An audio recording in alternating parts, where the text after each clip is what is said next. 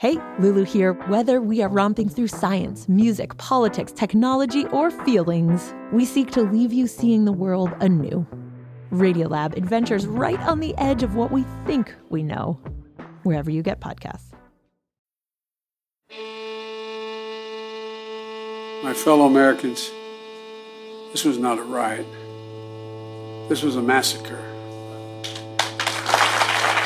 On June 1st, Joe Biden became the first U.S. president to tour Greenwood in over a century. Among the worst in our history, but not the only one. And for too long, forgotten by our history. He talked about the ways the loss was compounded over the years, including by racist federal policies. Imagine what could have been done for black families in Greenwood. Financial security and generational wealth. You know, I call it Centennial Fever. Chief Egamwale Amashan is a descendant. You heard him in the first episode of the series. It's extremely bittersweet. It's extremely bitter. It's extremely sweet. You know, the bitterness is Greenwood is starting to look like a flea market. What do you mean? It's starting because you just got, you know, people from all over selling T-shirts and, you know, just it's like become this whole vendor fair. So everybody's trying to make a dime off of, you know, Greenwood. And, you know, that's good. More power to you. Do your thing. But right now it's just so much bigger than that. Mm-hmm. The sweetness is all the world will get to know Tulsa has living survivors. Tulsa has descendants. We got to honor that legacy. We got to honor those forgotten names. We got to honor those people who built what we knew as Greenwood, while also seeking justice for the living.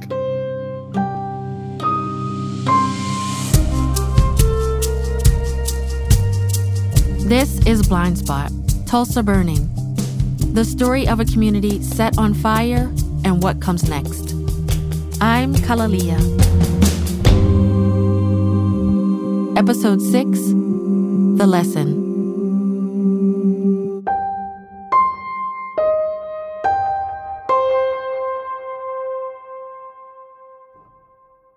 If you want to see Chief Amashan's family home, you need to use your imagination.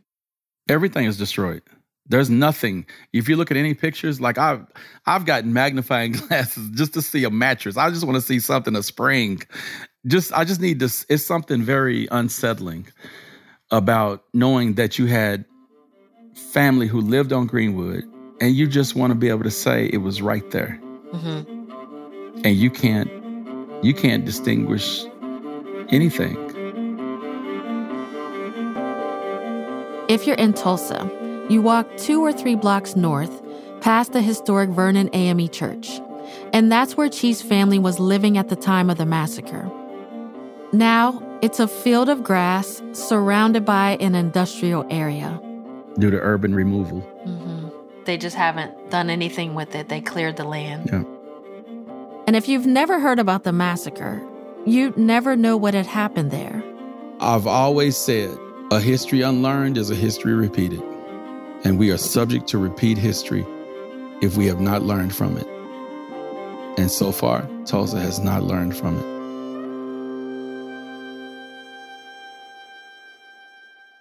So Chief keeps giving walking tours of the neighborhood, but he's also fighting another fight. Chief wants reparations. He, like many other descendants, believes the government owes his family for the damages done during the massacre. He thinks his family's property would be worth around $200,000 today. This has been a long fight. In the years just after the massacre, there were 200 lawsuits filed against the city and insurance companies for losses of about $27 million in today's money. And from all of those claims, only one resident got anything back. The city paid a few $1,000s to the owner of a pawn shop that was raided for guns and ammunition. And the owner was white. And then there's a matter of what the attack was called. For years, it wasn't a massacre, but a riot. And that meant insurance companies could deny claims under their riot exclusion clause. My family fled, so there was no opportunity for them to ever seek any type of restitution or ask for insurance claims because it wouldn't have been covered anyway because of the riot clause. So calling what happened a riot wasn't just about spreading around the blame. It also removed financial responsibility. It wasn't until 1997, more than 75 years later, that another major attempt was made to seek restitution. An Oklahoma Race Riot Commission was set up to look at what happened and to figure out, okay, does the city owe the people of Greenwood anything? And if so, what? The commission published a report, and it said, yes, the city, the police department, the Oklahoma National Guard, among others, were responsible. There should be reparations. A memorial was built and a small scholarship set up. But still, no money was given directly to the survivors or descendants. The state government basically told them, we don't use tax dollars to pay for past crimes committed against its citizens, right? So they filed a lawsuit, and Chief's grandfather was part of it. They were just like, we just don't do it. And besides that, statute of limitations has run out. That's what the argument was. You waited too late. Then they tried to appeal the case to the U.S. Supreme Court, but it wouldn't hear the case either. Again, it was too late. And in the years that followed, dozens of survivors died, including Chief's grandfather. I often think, how do I contain this degree of anger, right, of resentment, knowing that my grandfather died the same year that they denied them reparations, denied them their day in court, not because they didn't have a valid case, but because the statute of limitations had run out. And then, in 2020, Chief signed on to a new lawsuit seeking restitution. And it's got a rather unusual origin story. We witnessed Oklahoma sue pharmaceutical companies because of the nuisance that the opioid addiction crisis caused. Just a year before, the state of Oklahoma sued Johnson & Johnson. The state basically said, Johnson & Johnson, you guys make opioids. You knew they were addictive. You lied to us. And now we have all these problems from child abandonment to homelessness to crime. It was a rather unconventional thing for Oklahoma to try, but it worked. The judge ordered Johnson & Johnson to pay $572 million to address the opioid crisis in the state. In Oklahoma specifically, a public nuisance is legally defined as something which affects an entire community or neighborhood. Well, when we looked at that, we said, wait a minute, this sounds like the destruction of Greenwood. Like literally in every form and fashion. The consequences, the how it affects the families, how it affects your future wealth and ability to get a job or be functional in society. All of those things directly impacted us. So last fall, a team of lawyers representing the survivors and their descendants filed that new lawsuit against the city of Tulsa and its agencies. The Tulsa Race Massacre of 1921 was presented legally as a public nuisance. That case is pending now, but the mayor of Tulsa wants it dismissed. I think getting into trying to make cash payments to people, it divides the community on something that we really need to be united around. That's how we right wrongs in America, is by money, monetary damages. That is how wrongs are righted. Demario Solomon Simmons is the lead counsel on the latest lawsuit. There's no way that someone can say, man, I really don't know. But the thing that's most damning and most disappointing and frankly just maddening is that you have a significant amount of people here in Tulsa, power structure, those who benefited from the massacre, those who continue to benefit from the continual harm. They know what happened, and yet they still say we are against reparations. We're against justice. Yeah, so why hasn't this happened, Demario? Why do you think it's taken so long for something to happen? Like, honestly. I mean, the truth of the matter is it has not happened because it's America and particularly people here in Oklahoma and Tulsa, they don't want to provide money and resources to Black people.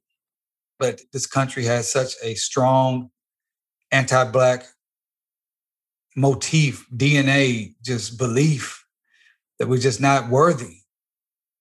If there were any case where restitution should be paid, it should be this case.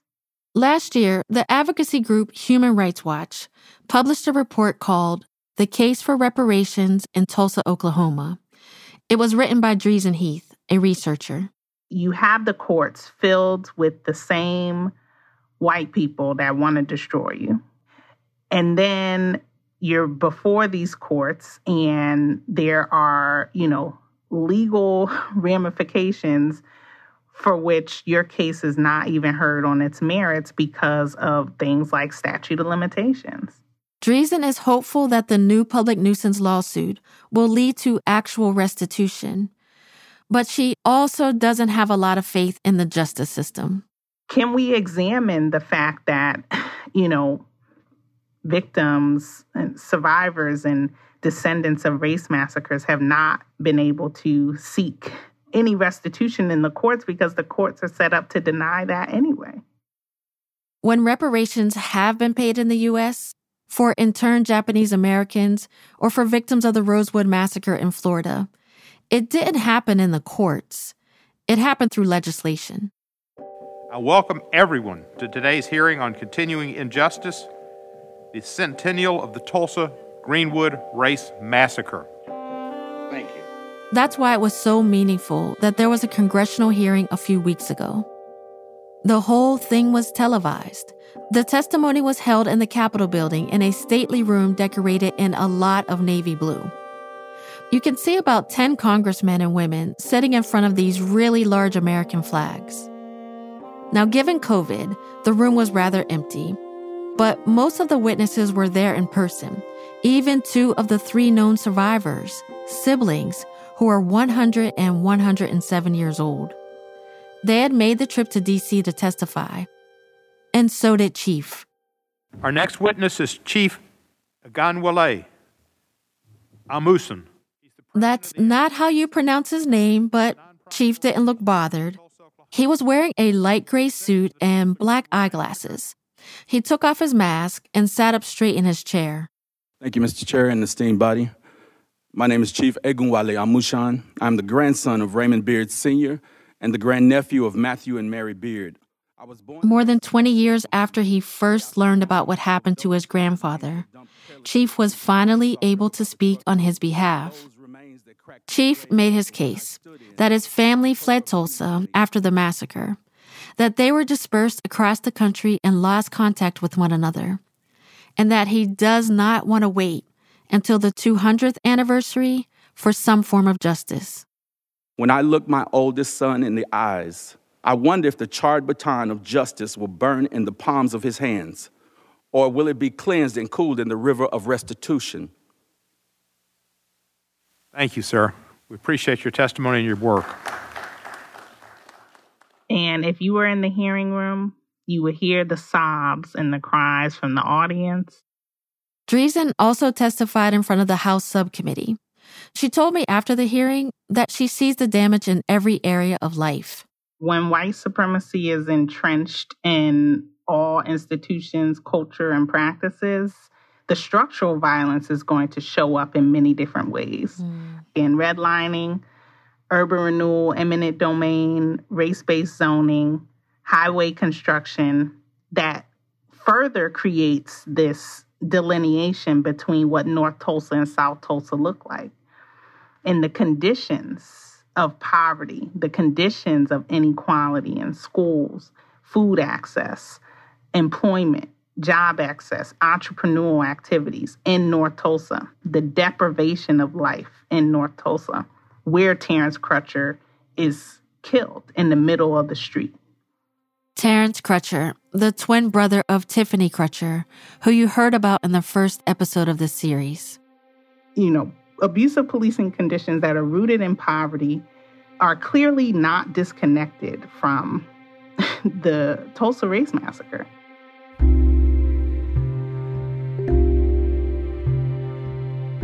A couple of days after Chief spoke on the House floor, the Tulsa Greenwood Massacre Claims Accountability Act of 2021 was introduced. It would allow descendants, not only survivors, to seek reparations through the courts. And there would be no time limits, no statute of limitations. Now, the chances of this bill passing are slim. But Dreesen says even if it does, it wouldn't be enough to break the cycle. There's another, perhaps even bigger obstacle to address. You cannot reconcile if there is no shared understanding of this history, and that you can't reconcile if your state legislature is also working to sign a bill into law that would potentially impact Tulsa Race Massacre curriculum from even being taught in schools.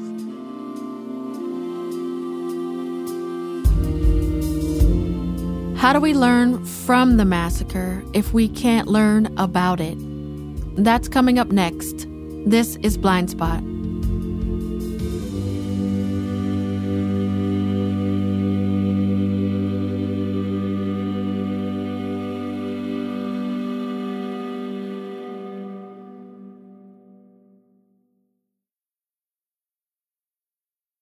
While change may not happen overnight, the movement for a more just society is gaining momentum. Tune in to Crooked Media's Pod Save the People, where every week you can learn about the stories that are impacting communities of color from people of color. With hosts DeRay McKesson, Kaya Henderson, Miles Johnson, and Diara Ballender, Pod Save the People gives an exciting blend of politics, culture, and social issues all in one place. From book censorship to discussing Beyoncé's impact on society. Tune in to Pod Save the People every Tuesday on your favorite podcast platform. This is Blind Spot, Tulsa Burning. I'm Kalalea. I remember asking students, how many of you are from Oklahoma? More than half of the class, hands go up.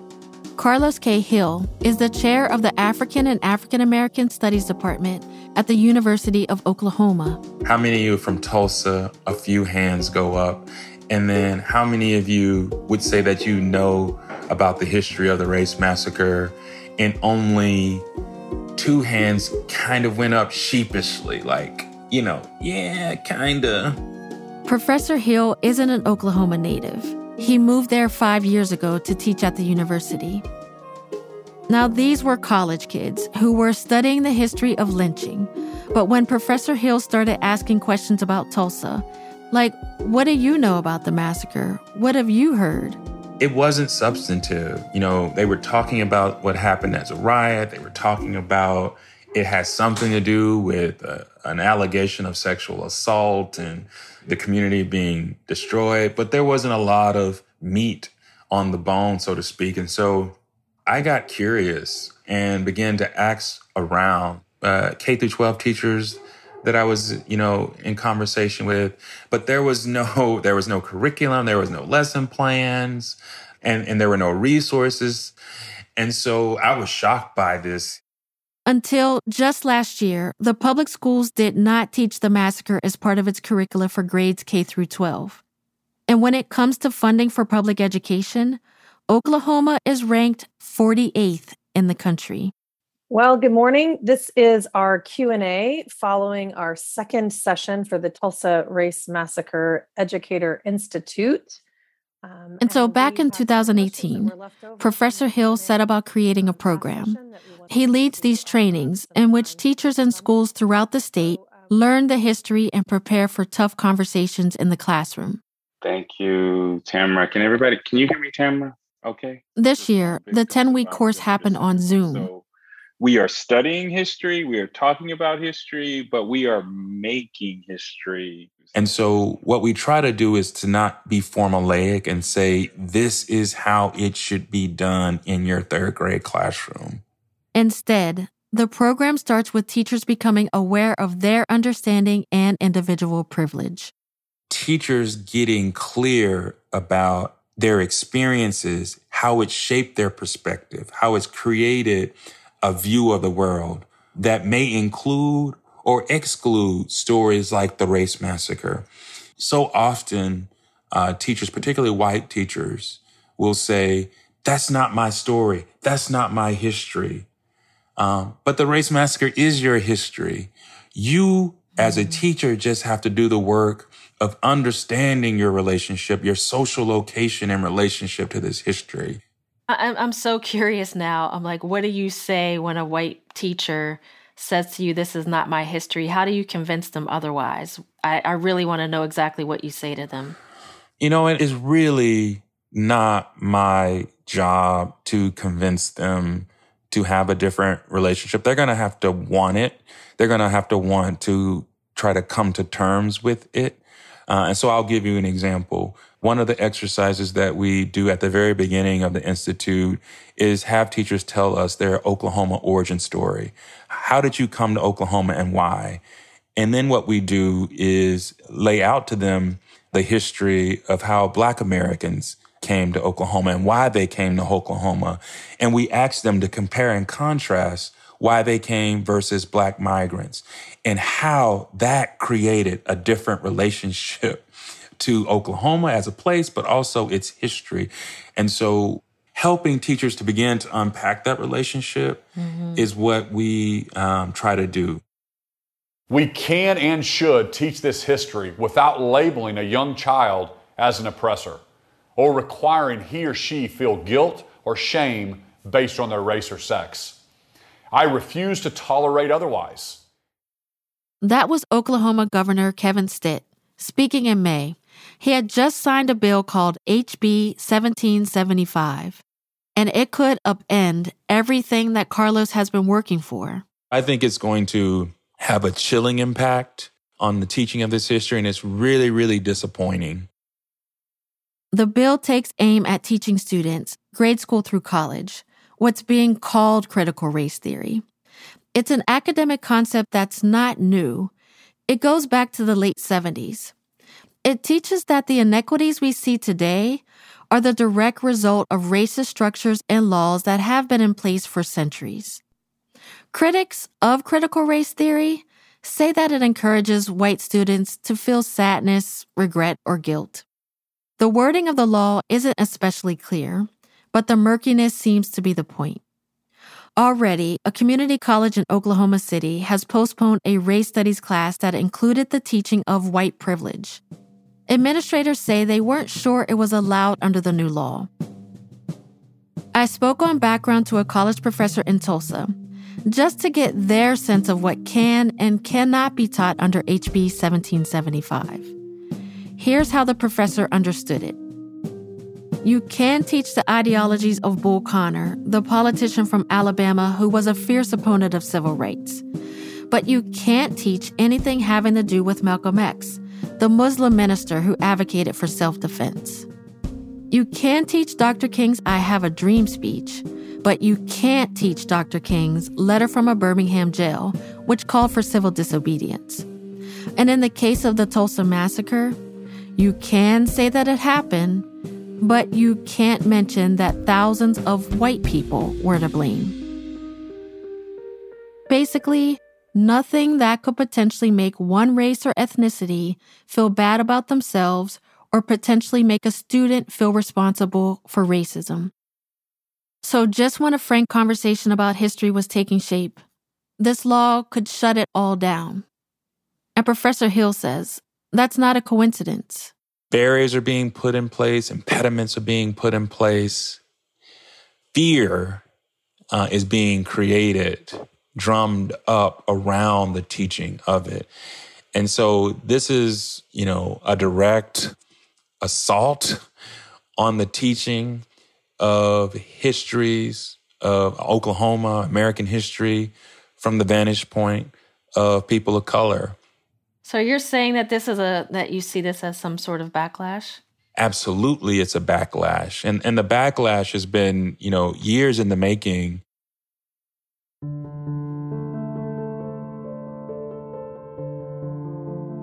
This is one of a dozen similar bills or laws around the country, all aimed at restricting how American history can be taught in schools. When you learn about the systemic racism and the legacy of racial violence, When you really engage with what happened in Greenwood, what happened to the people whose homes were looted and then burned and firebombed, whose children had to hide under beds, whose parents were shot execution style, it might not be possible to avoid feeling overwhelmed, even shame or guilt. You don't walk away from that saying, America is fine, it's great, we have no problems, we're a great nation, we're just getting better and better every year. And so this is really a fight over who gets to, and excuse the way I'm framing this, but this is in some ways how it's thought about, who owns this story, who gets to tell this story, who gets centered in this story. And Carlos says that engaging with the facts and the feelings they inspire, it's necessary for both reconciliation and reparations. As one of my mentors used to say repeatedly, in order to move on, you gotta walk through it, not around it. When people care, they engage with the history. They do things that they wouldn't do ordinarily. That can mean showing up to events. That can mean giving money to causes. That can mean joining organizations. That can mean even just having conversations with friends and family about that history.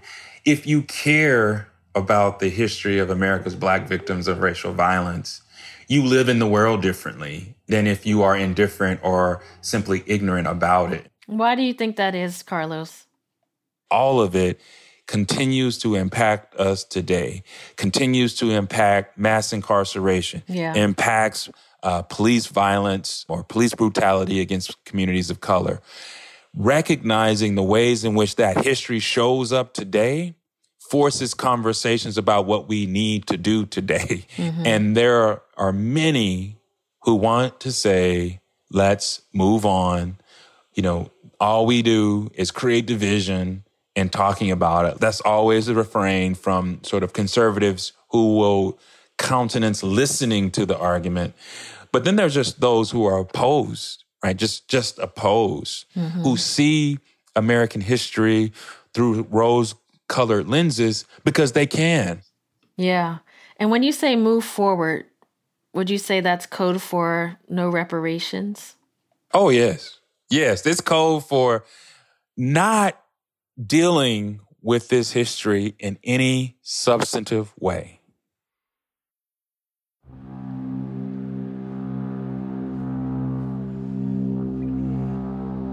Decades ago, the writer James Baldwin wrote, "You cannot lynch me and keep me in ghettos without becoming something monstrous yourselves." This, to me, is the root of the problem. Monsters making monsters who have become fearful of the people they held captive, the people they tortured with impunity. And we're all suffering because of it. My ancestors, African people, did not ask to come here and work themselves to death, but they did.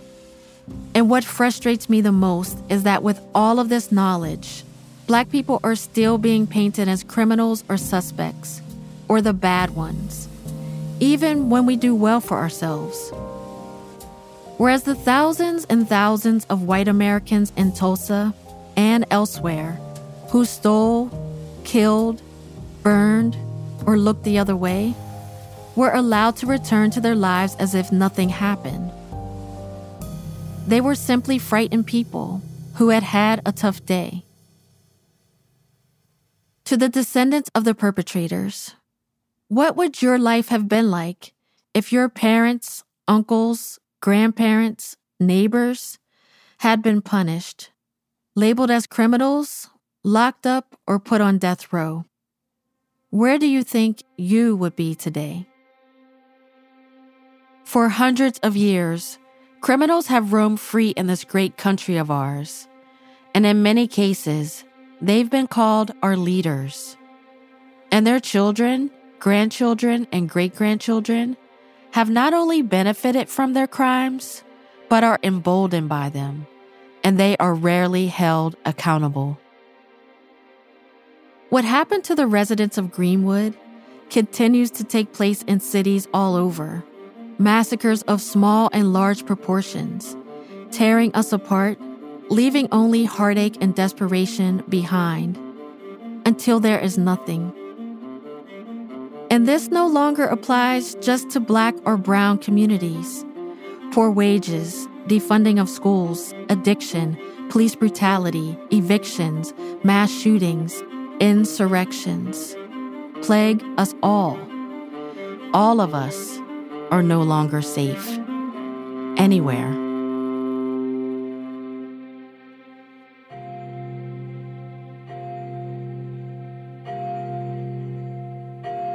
I grew up in a small community like Greenwood, except that just about everyone was broke.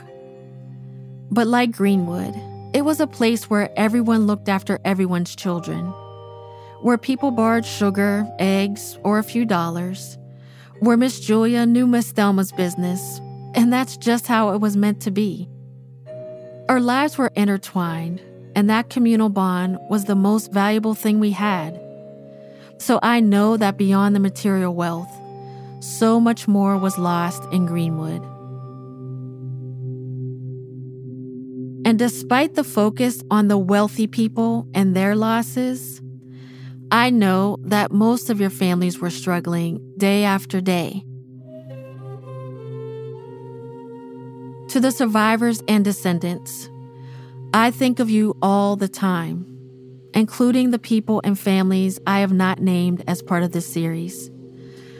I'm sorry you have to miss work, use your vacation time, pay lawyer fees, and be away from your families to fight for justice. My question to you is, how can we, all of us, help ease your pain?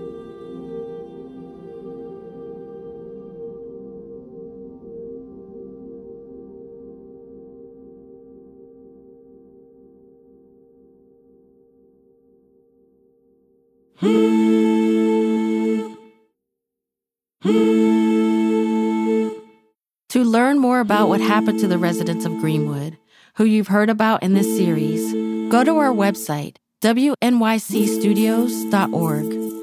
We've also got a reading list there. Blind Spot Tulsa Burning is a co-production of the History Channel and WNYC Studios, in collaboration with KOSU and Focus Black Oklahoma. Our team includes Caroline Lester, Alana Casanova Burgess, Joe Plord, Emily Mann, Jenny Lawton, Emily Botine, Bill Moss, Quresh Ali Lansana, Bracken Clark, Rachel Hubbard, Anakwa Gemina, Jamie Floyd, and Cheryl Duvall. The music is by Hannes Brown, Amari Ford, and Isaac Jones, with performances by Gofen Moputubuele and Crystal Halls. Our executive producers at the History Channel are Eli Lair and Jesse Katz. Raven Magia Williams is a consulting producer. Special thanks to Amanda Aronchek and the team at Planet Money for their reporting. We collaborated with them on an episode about reparations. You can find that on their website. Thanks also to Jennifer Lazo, Andrew Golis, and Celia Moeller. Much gratitude to Melissa LaCase, David Krasnow, Ave Carrillo, and the New Yorker Radio Hour team. Also to Seth Markle, Sarah Slim Lopez, Kane Casanova, Alex Gallifant, Isabel Lester, my patient neighbors, and the incredible teams at New York Public Radio and the History Channel who have supported this series. And I'm Kalalia. Thank you so much for listening.